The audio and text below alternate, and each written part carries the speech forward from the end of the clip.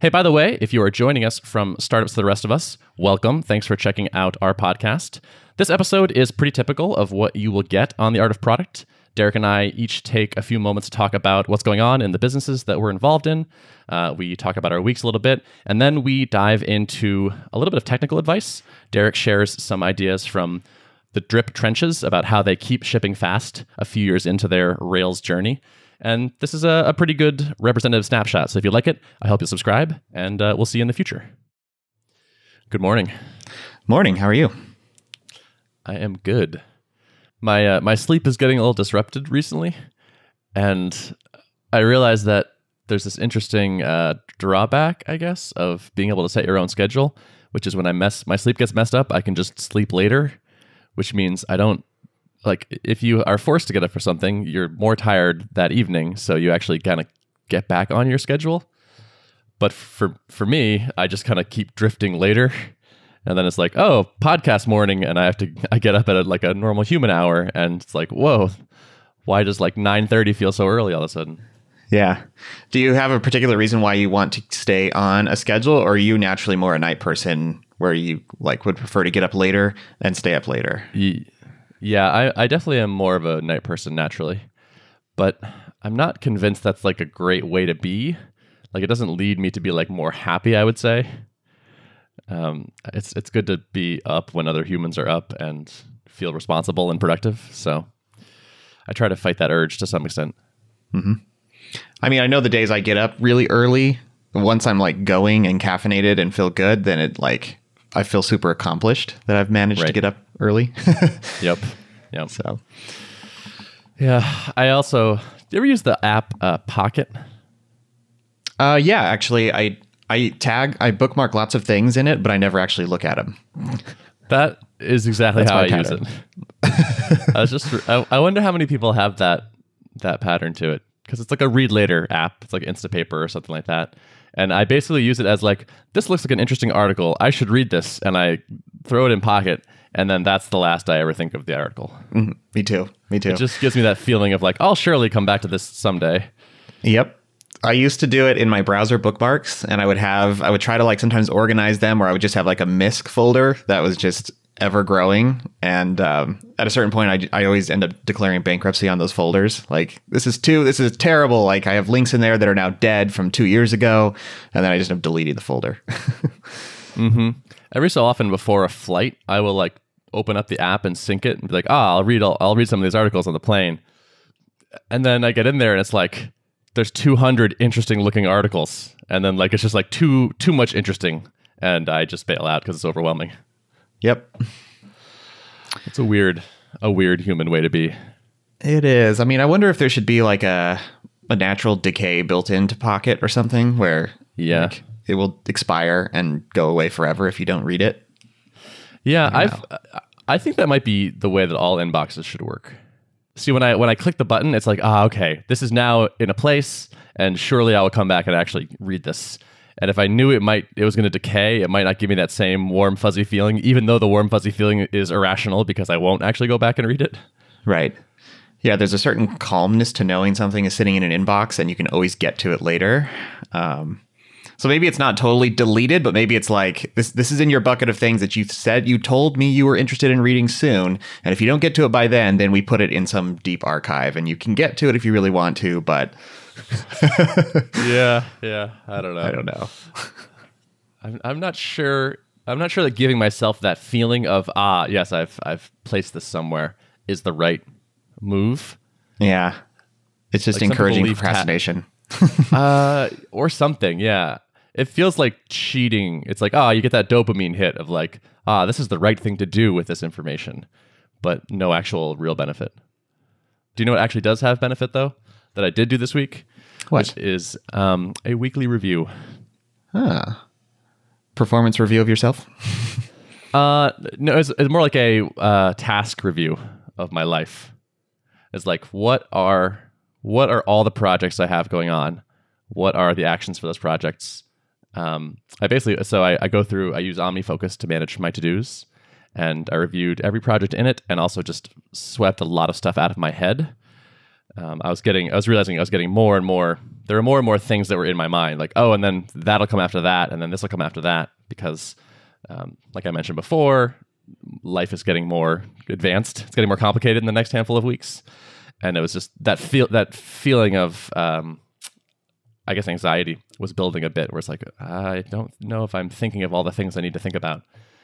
And so it took a solid 2.5 hours probably to really get things organized and feel like I got everything out. But it's so nice to be able to step back and look at, like, okay, there's a lot on the list, but at least it's on a list. Yeah, I love that feeling. So actually, something somewhat related to that, I was just noticing this morning. So I remember when I talked about dialing down my GitHub notifications so that ideally only the things relevant to me that I actually have to follow up on would be sitting in my basically my GitHub queue of notifications, right? That's been working well overall, but I encountered there are a few conversations that I saw pop up in my GitHub notifications feed. And it's like things unread, but things where people are asking for me to comment on. And so I read the notification and, clicked through on GitHub to view the issue, and saw like, okay, Derek, what do you think about this? And I'm like, yes, I want to respond to that. Not at this very second though. But now it's like marked as unread. And so what do I do? How do I keep track of that? And I've got now at any given day, I have like probably 10 of those at any given time that are asking for my follow up. And dude, just put it in Pocket. Yeah, there we go. That's the solution. Yeah. Surely you'll get back to it. Yeah, right. I do have email notifications also coming from GitHub, but the problem is I'm always clicking to view them on GitHub, and that doesn't then go mark my email as read in my inbox. So I end up clicking over after a day or two and see, 165 unread GitHub notifications in my email inbox. And it's like, well, most of those I've followed up with. 10 of them I haven't, but I need to go find those 10. I don't know. So I guess, one thing that pops to mind is if you're not in the mode of actually working on the GitHub notifications, then you shouldn't be reading the GitHub notifications. Like if you're just kind of glancing at stuff, then don't glance at them. And getting things done, I think, separates phases like that pretty clearly, where there's you're sweeping things, which is just get stuff out of your head and into a place, and then you're processing the things you've swept out, which are is this thing actually a to-do item that I'm going to do? Can I delegate this? Can I delete it? But you're not doing it at the time. And then there's actually working on the things that are in your system. Right.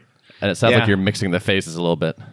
I think it's when I see the dot, I don't know, it's the blue dot on GitHub, it's the red dot on Slack. I think I need a plugin to hide that dot, because something compulsive in me, I often don't go and check Twitter and Hacker News these days while I'm working, but I will click through to that dot and see what's waiting for me when there's a small gap of time, which is probably not a good thing. I shouldn't be doing that. But I can't help it. And sometimes things are time sensitive.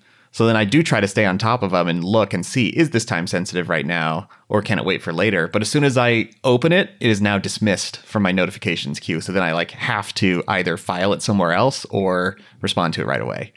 And that creates anxiety. That's a little tricky. You could argue that GitHub should give you a mark as unread option, but maybe more ideally you would just have you would hide the dot, I guess, if it's a compulsion for checking it, and just a couple times a day you have a scheduled time where you go through and process all that end to end, not glance at it. So maybe, I don't know, maybe there's a browser plugin that'll hide the dot. Then I would have to implement a policy where if there's something urgent that you need my response on, then you need to hit me up somewhere else other than the GitHub issue, because I only check those at set times of the day. Is there stuff that's more that's more urgent than that? I mean, sometimes, if there's an ongoing thing or troubleshooting or something, then I guess it's likely to be being discussed in Slack or something. And maybe I make things out to be more urgent than they are sometimes, but I do have a sense where I don't want anyone to be blocked. And if someone just throws something out there waiting on my feedback, and then, I don't know, when I happen to check it a day later, I realize, oh my gosh, this person has been totally stuck for the last day because they were waiting on my response. It'll be a constant battle, I'm sure, whatever you choose. Yeah, I think I'm going to be trying to proactively solve that. It's always the struggle, I guess, but I'm going to keep fighting that fight. Do you use AdBlock or uBlock or things like that? I don't. No. Oh, wow. Well, first of all, go install AdBlock. It'll make your life better. You can tell it that certain things on a page are ads. And so you could say that little blue dot notification is an ad and it should just hide it. I do that on a bunch of sites where it's like there's a little element that annoys me and I'm just like, this is an ad. Don't ever show it again. Nice. Okay. It works pretty well. Ad blockers annoy me from the technical side because they often will block the drip JavaScript, even though we're not an ad platform. So I kind of have like a like a disdain for them from that. I've whitelisted you. Okay, thank you. I appreciate that. Yeah. The first thing I do on any browser is install ad blocking or like uBlock Origin or something because it's just, I find it's like too obnoxious to be on the internet at all without it. Yeah. I should probably give that a shot. Yeah. We're getting your whole life straightened out here. Yeah, I like it. Cool. So yeah, I got my projects all in a row, which is nice. There's still a ton of them, but now I can see them.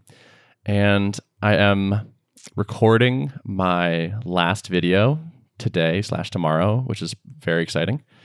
Or will it be exciting when it's done? That'll be nice. I think this last video is going to be about form objects. Like creating an object to back a more complex form. Yep, good topic. Yeah, like Rails apps are basically a bunch of forms at their heart. And so I realized I had talked a lot and I wasn't talking much about forms. And I was like, I should absolutely have at least one video on this concept, which is like, what do you do when the form gets nasty and creates lots of objects and things like that? So you don't do except nested attributes for, right? Correct. That's actually going to be my that'll be like my before. Where it's like, okay, if you just did what Rails said, you would use except nested attributes for, but here are the downsides, and here's what I would do instead. Yeah, so it's nice to know the topic, and I have the outline for the thing, and so I'm cruising towards the end of that, which is nice. That'll be a great milestone to hit. There'll be lots more to do after, but at least the videos will be done.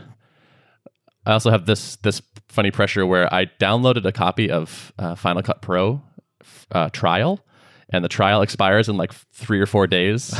So it's like, if I finish all my editing, I don't have to buy this. And it's like $300 or something. So it's like, okay, yet another incentive to just get all this done. But then I'll be like in the situation where it's like, oh, I found an error in one of the screencasts and I could just go back and make the edit in Final Cut Pro, but it'll cost me $300. So Ben Orenstein +2 at gmail.com. Brand new trial. Yeah, I may do some tomfoolery like that. Yeah. Also, hey, I tried out a thing. I had a little experiment that I ran, which is there's a thing that got added in Drip for adding a call to action button in emails, which I thought was very cool. And it's something that I had done by hand in the past. And now there's like a thing for it. For me, in the campaign I tried it on, I noticed that my clicks actually dropped a bit with the button versus a single link. Yeah. I was getting like 40% click-through rate on an email, and the button got about 25%. And it wasn't a ton of data, so like maybe this is just totally an invalid experiment, but at least with my audience, it didn't seem to be doing so hot. Okay. That would be an interesting thing for us to run. I wonder how easy it would be to get at that data of like comparing the click-through metrics. Yeah, it might be feasible for us to do, and it'd probably be good to sanity check it. I know we've been working through some little edge cases in different email clients for the styling on that button. I mean, it's insane how much effort you have to put into one stupid button to get it to look right in most email clients. So, I mean, it is possible that some client may have viewed it as like partially unstyled, so it didn't look like a link. I suppose that's possible in their email client. You know, we obviously do litmus testing, and I think we covered like a large percentage of clients, but there definitely is a long tail of them. So I don't know. I wouldn't expect it to have that big of an impact, but me either. And my audience, I would imagine, uses much more nerdy email clients. Like there's got to be some what's that client? Mutt. I got to have some Mutt people on my list. Or it just also may be that like with my audience, the programmer types, emails that contain more HTML are probably much more likely to be marked as spam by them in the past, right? So it just could be like the more tags you have in an email, the worse it performs for programmers. Yeah, it could be. Yeah. And I mean, we've found like over time that the more plain text looking things are, the better you are often, because it feels like a personal email. And maybe a button is a sign that maybe it sets off like this is a marketing email flag in people's minds and makes them less likely to engage with it. I don't know. It could be. I could see my folks being of that mindset for sure. Mm-hmm. It'll be like, hey, Ben's emailing me again, or what? Ben's sending me a marketing email. That's like two different frames of mind, I guess. Yeah. So I figured I'd share that data in case it's useful to people. Yeah, that's a good data point to look into that. Yeah. So what's up with you? Oh, fighting the good fight, scaling. Yeah, not much. I don't know, not much more to update on. We've just been I've been deep in the trenches this last week, it feels like. So what part of the system are you working on scaling? Been doing a bit of still just a lot of strategizing on architecture with the back end team. In this last week, we onboarded one of our biggest customers ever to be on Drip, and I think Congrats. Thanks. Yeah, they. You're like, it's not a congrats. I'm not happy at all. From the technical side, I'm not too happy, but I think what happened is they imported their entire list, and I think that it contains more subscribers than they technically want to have. But I think they still need to do some filtering and some removal of different segments that probably shouldn't be on there. So, but in the meantime, they've been generating some segments on like a couple million subscribers, and it's been definitely straining the system in ways that it hasn't been strained before. These are always good opportunities to test the limits of different systems, but ideally you wouldn't be doing that with a real customer. So, there's a little bit of time pressure, it feels like, built in, because now this customer is kind of waiting on things to perform better than they are right now. So, a little bit under the gun on that. Gotcha. Yeah.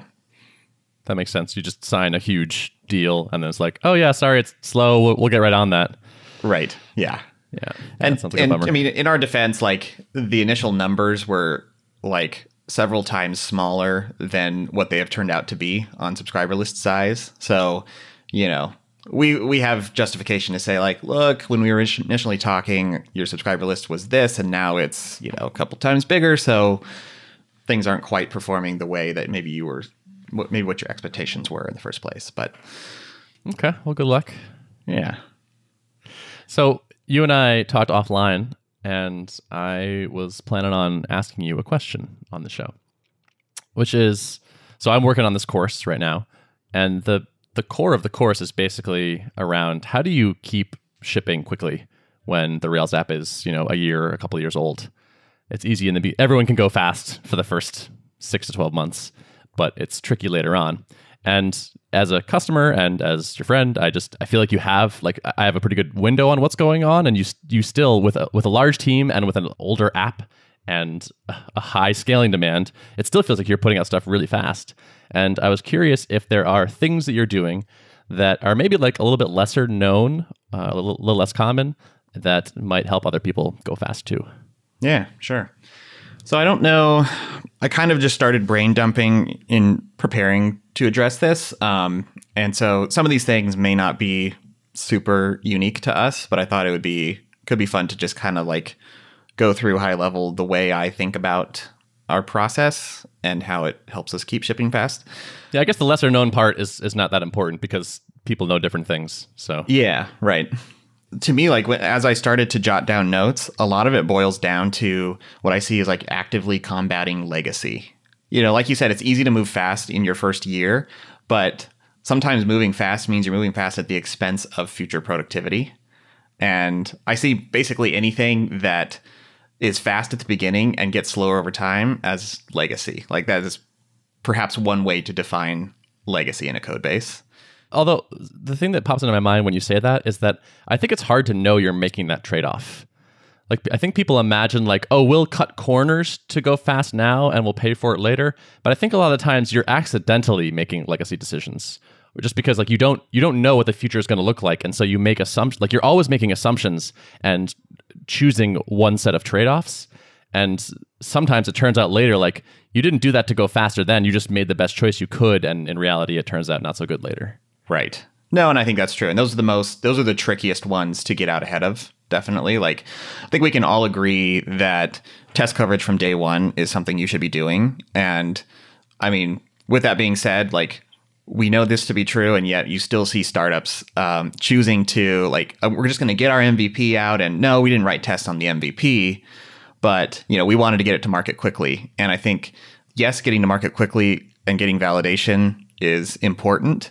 But if there's any chance, unless you're planning on completely throwing away that code base and starting from scratch once you've validated it, then you should never, you know, start without test coverage. Agreed with that. Agree with both of those. And I would add another warning, which is that it is incredibly hard to throw away working code. So I've seen people be like, oh, this is the MVP, we're going to throw it away when we're done. It is so hard to do that. You will be shocked at how much you want to just keep moving forward on the MVP. And so, like, beware of that idea. I'm not even sure that really works. I'm glad you said that, because, like, I would personally, I mean, part two of that is I would never advise to take that approach, because if you're investing all this time into something, you want to build on that investment. You never want to throw away the whole kernel of a product, you know? I mean, there's no point in doing that. Every week that goes by, we learn something new, and if we're doing our jobs right, we end up adding something new to the code base. It's either catching an edge case in behavior that had not previously been known, and now we know it. And these things compound over time, which is why I'm also really skeptical of rewrites. You know, I mean, Basecamp has convinced me that it is possible to, like, reinvent your product multiple times, because they seem to have done it successfully. But I think when I initially saw that they were like, hey, we're rewriting Basecamp from scratch, I was like, wow, you're actually sacrificing a lot of learnings that are built into the code over time. And I think it's worked for them because they haven't tried to reinvent the same exact product. They've rethought much of the details of how it works, you know? So it's essentially new. But if you're just trying to say, like, we have too much tech debt, we need to burn it all to the ground and start from scratch, then maybe it'll be more pristine, but you're going to go through all the pains of catching all those edge cases again that you've previously hardened in your code base. And chances are you'll make glorious new mistakes in your rewrite. Right. Yep. Like, you'll avoid some of the old mistakes, but yeah. Yeah, because we're humans and we're operating in production, which is kind of chaos. So I think, you know, tests is, like, you know, that's probably, we can all agree on that. But I also think, like, at a certain point, we added static analysis, like Rubocop, into our CI chain. And I really wish we would have done that from day one, because we were able to kind of, like, correct a lot of inconsistencies. But if we had had that in from day one, I think what it would have done is reduced the amount of human intervention we would need on any given pull request to get things into a consistent state. And you're talking about style mostly here? Yeah, style. And I mean, it also enforces, I mean, there's, like, you know, syntax, and then there's style things like method length. And I mean, it has all kinds of rules that you can apply. So some of it is just more surface level, and some of it is, like, deeper code smells and things. Does your CI build fail on a method that's too long? Yes. Interesting. So, what's your limit? It's pretty high, actually, right now. And sometimes we will like increase the limit if we feel like this method warrants, you know, like we don't feel like we really need to break up this method. So we'll go modify the Rubocop config file. But what that forces you to do is make a conscious decision. Like, instead of just making it a policy where, like, Rubocop will run, but it's all optional and we can choose to ignore it on the fly, I think it's far better to say, like, we can change the rules, but that needs to be a deliberate decision, and it'll show up in the diff that Rubocop.yaml was changed at this moment in time. And it's like, you know, and then we can go back and reevaluate whether that was a good decision or not. But if you make too many things optional, then it just is up to developer discretion. And we all, me included, rage against Rubocop from time to time. It's like, dang it, Rubocop, why are you so strict?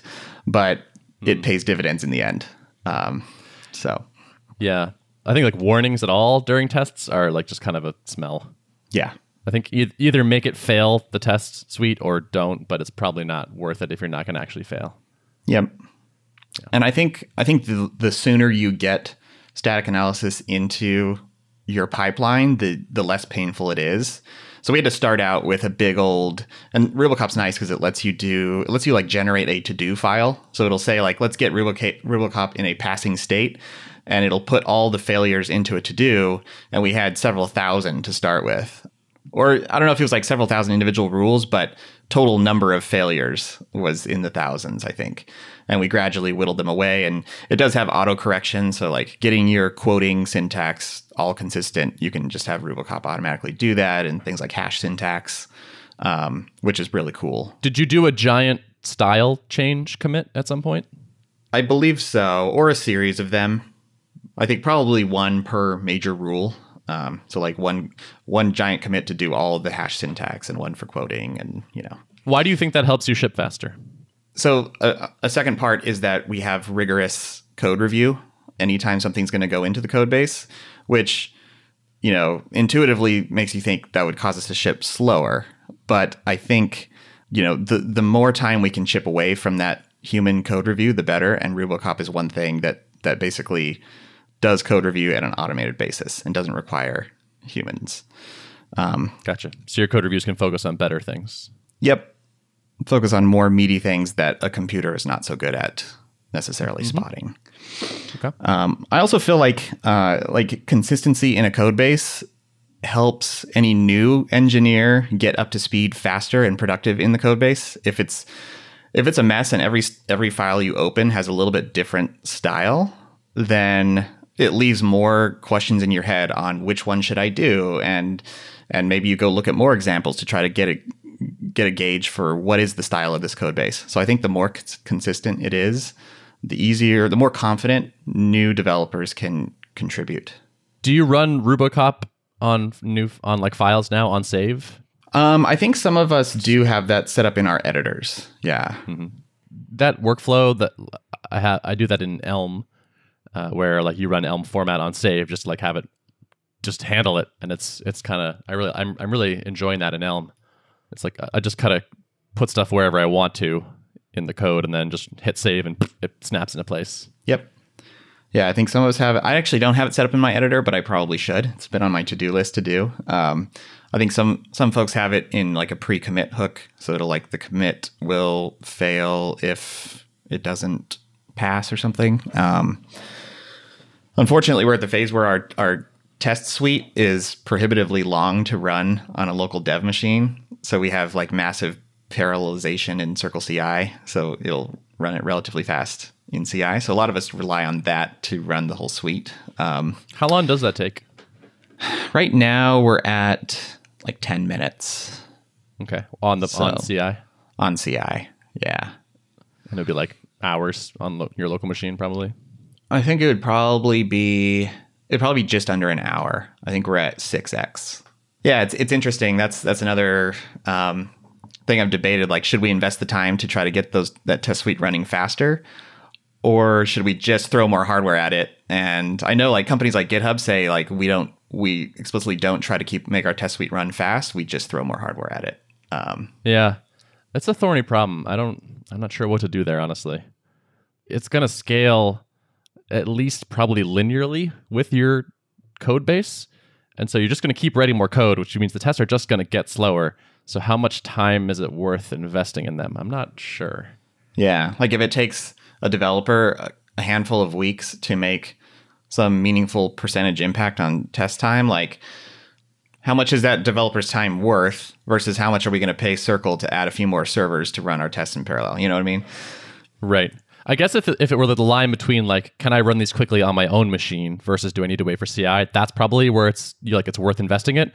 But if it's big enough that it's like we have to wait for CI every time anyway, it's probably, I don't know, like how much could you really knock off the test suite to make it worth it? Tough to say. We consciously do a lot of database record fabrication in our test suite partially because Rails doesn't really decouple the database persistence from the actual active record object behavior very well, in my opinion. So like it is hard to test a lot of things without just persisting the records in the database in a way that actually simulates real life. And then I'm not a fan of like overly mocking and stubbing things to the point where it may not actually represent reality. it works. Another thing that has helped us is keeping our tech stack pretty simple for a long time. So we are still today predominantly a Rails monolith, and we run on Postgres, and we have Redis in the mix, and we deploy to EC2.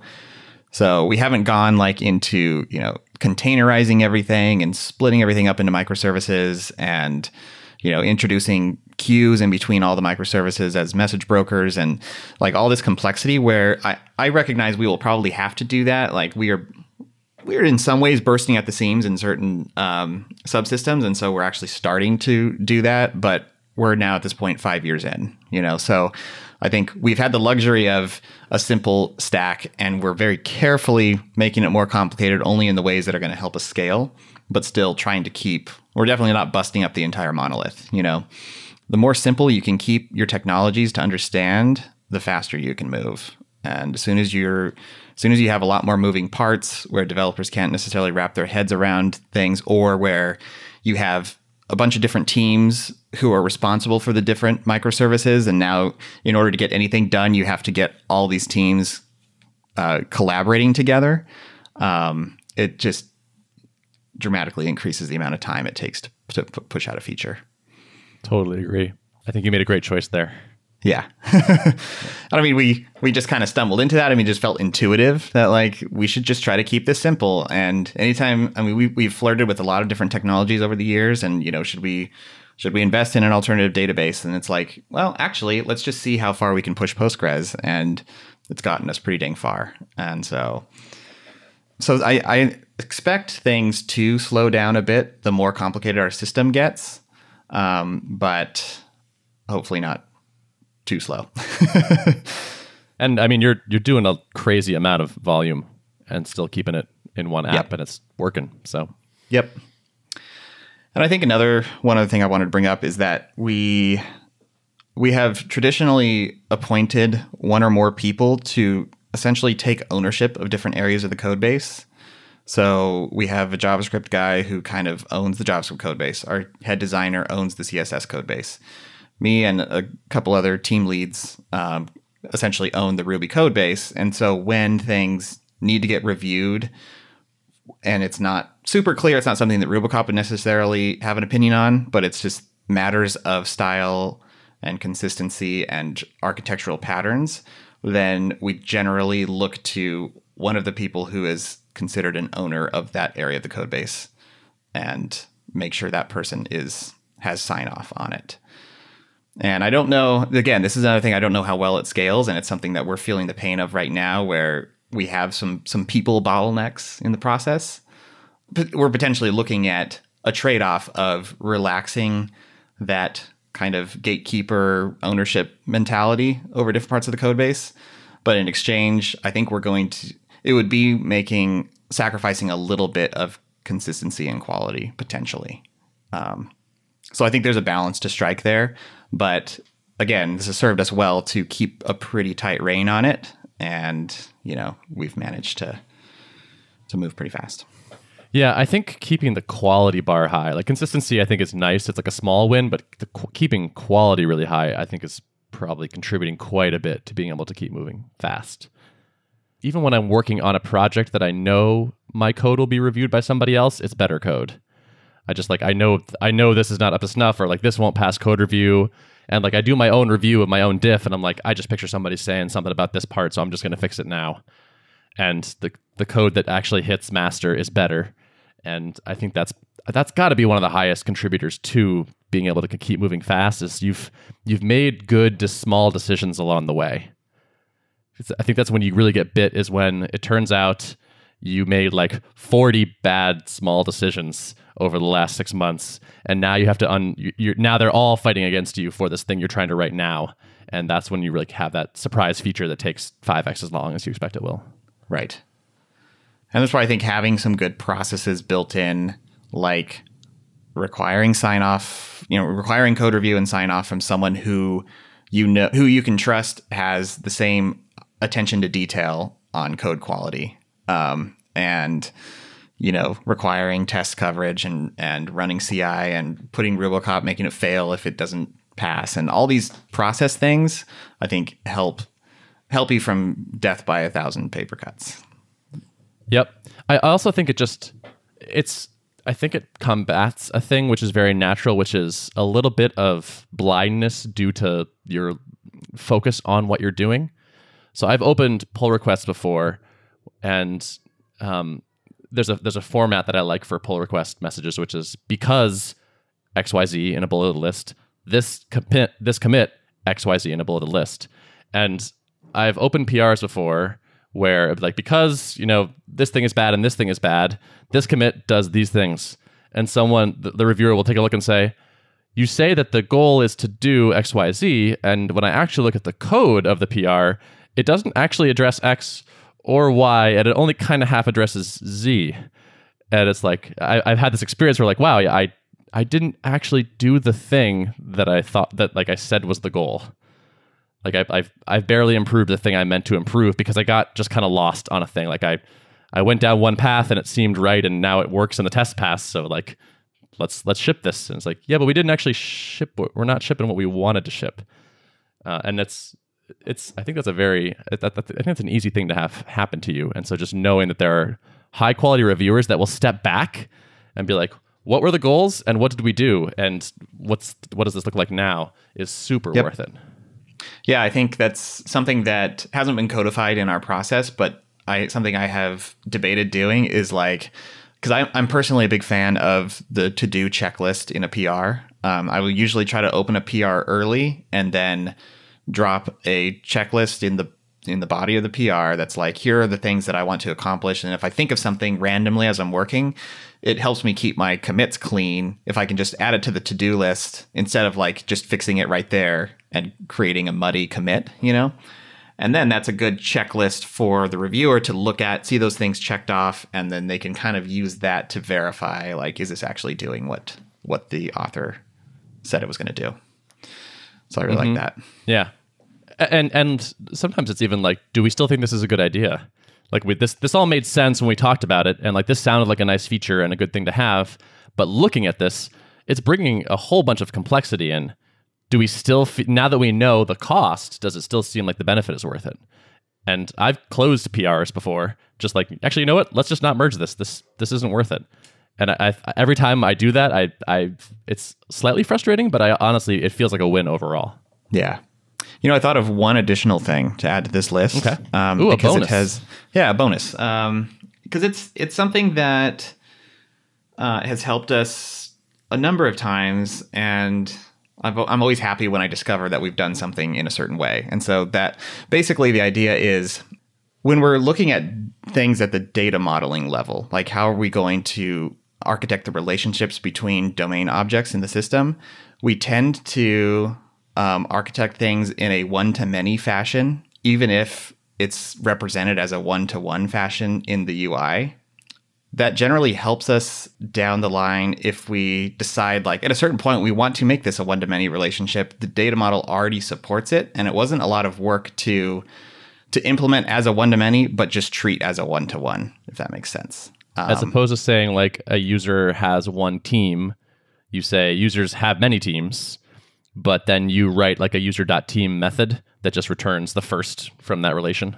Yes. I could see that being useful.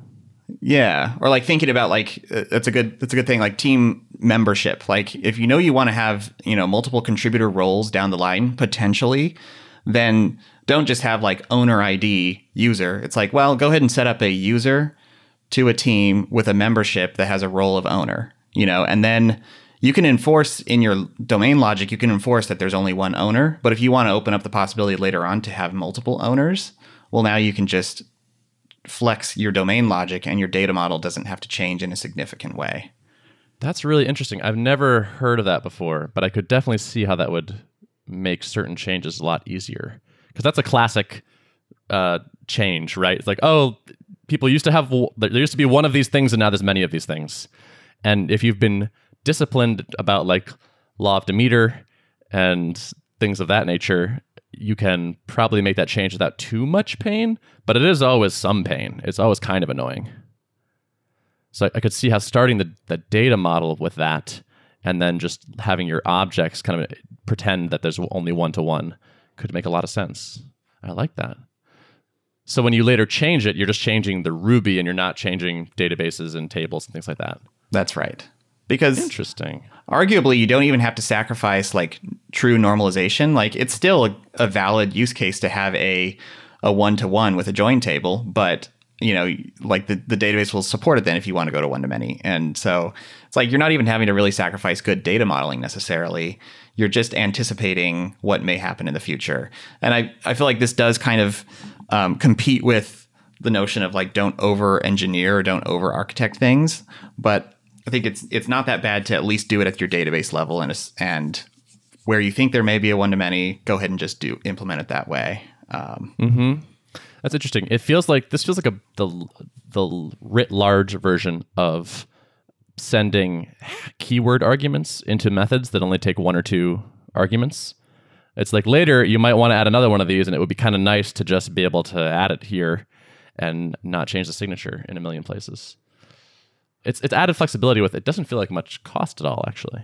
Yeah, that's what I found. And we were kind of guilty of not doing it this way at the very beginning. So I've talked about this before where like in Drip, a subscriber used to be hard-coded to a campaign, and so did a form. So like one form could be associated with one campaign, and a subscriber was associated with one campaign only at a time. And it was like, it took about 1 month before we decided that a subscriber needed to be in multiple campaigns at the same time. So like had we just architected it that way from the beginning, which totally makes sense, even if you're going to only allow a subscriber to be in one campaign, just put a join table in there. Like don't put campaign ID on a subscriber, and that would have saved us so much headache. Yeah, I could definitely see that. Interesting. Good tip. Good bonus. Yeah. Perhaps the bonus was better than the whole previous part. Maybe. Well, it was certainly the nerdiest part, which just kind of got my interest. You could write a 12-page ebook on this. This could be your Derek's secret to flexible Rails. There we go. Yeah. Cool. Well, thanks for coming prepared with all that stuff. Yeah, you bet. Anything else you want to talk about before we sign off? I think I'm good. All right. Cool. Well, have a great weekend. You too, man. And good luck with your final video. Oh, thank you. I'm looking forward to getting this thing shipped. If you'd like to access the show notes for this episode, you can go to artofproductpodcast.com, and we'll see you next time.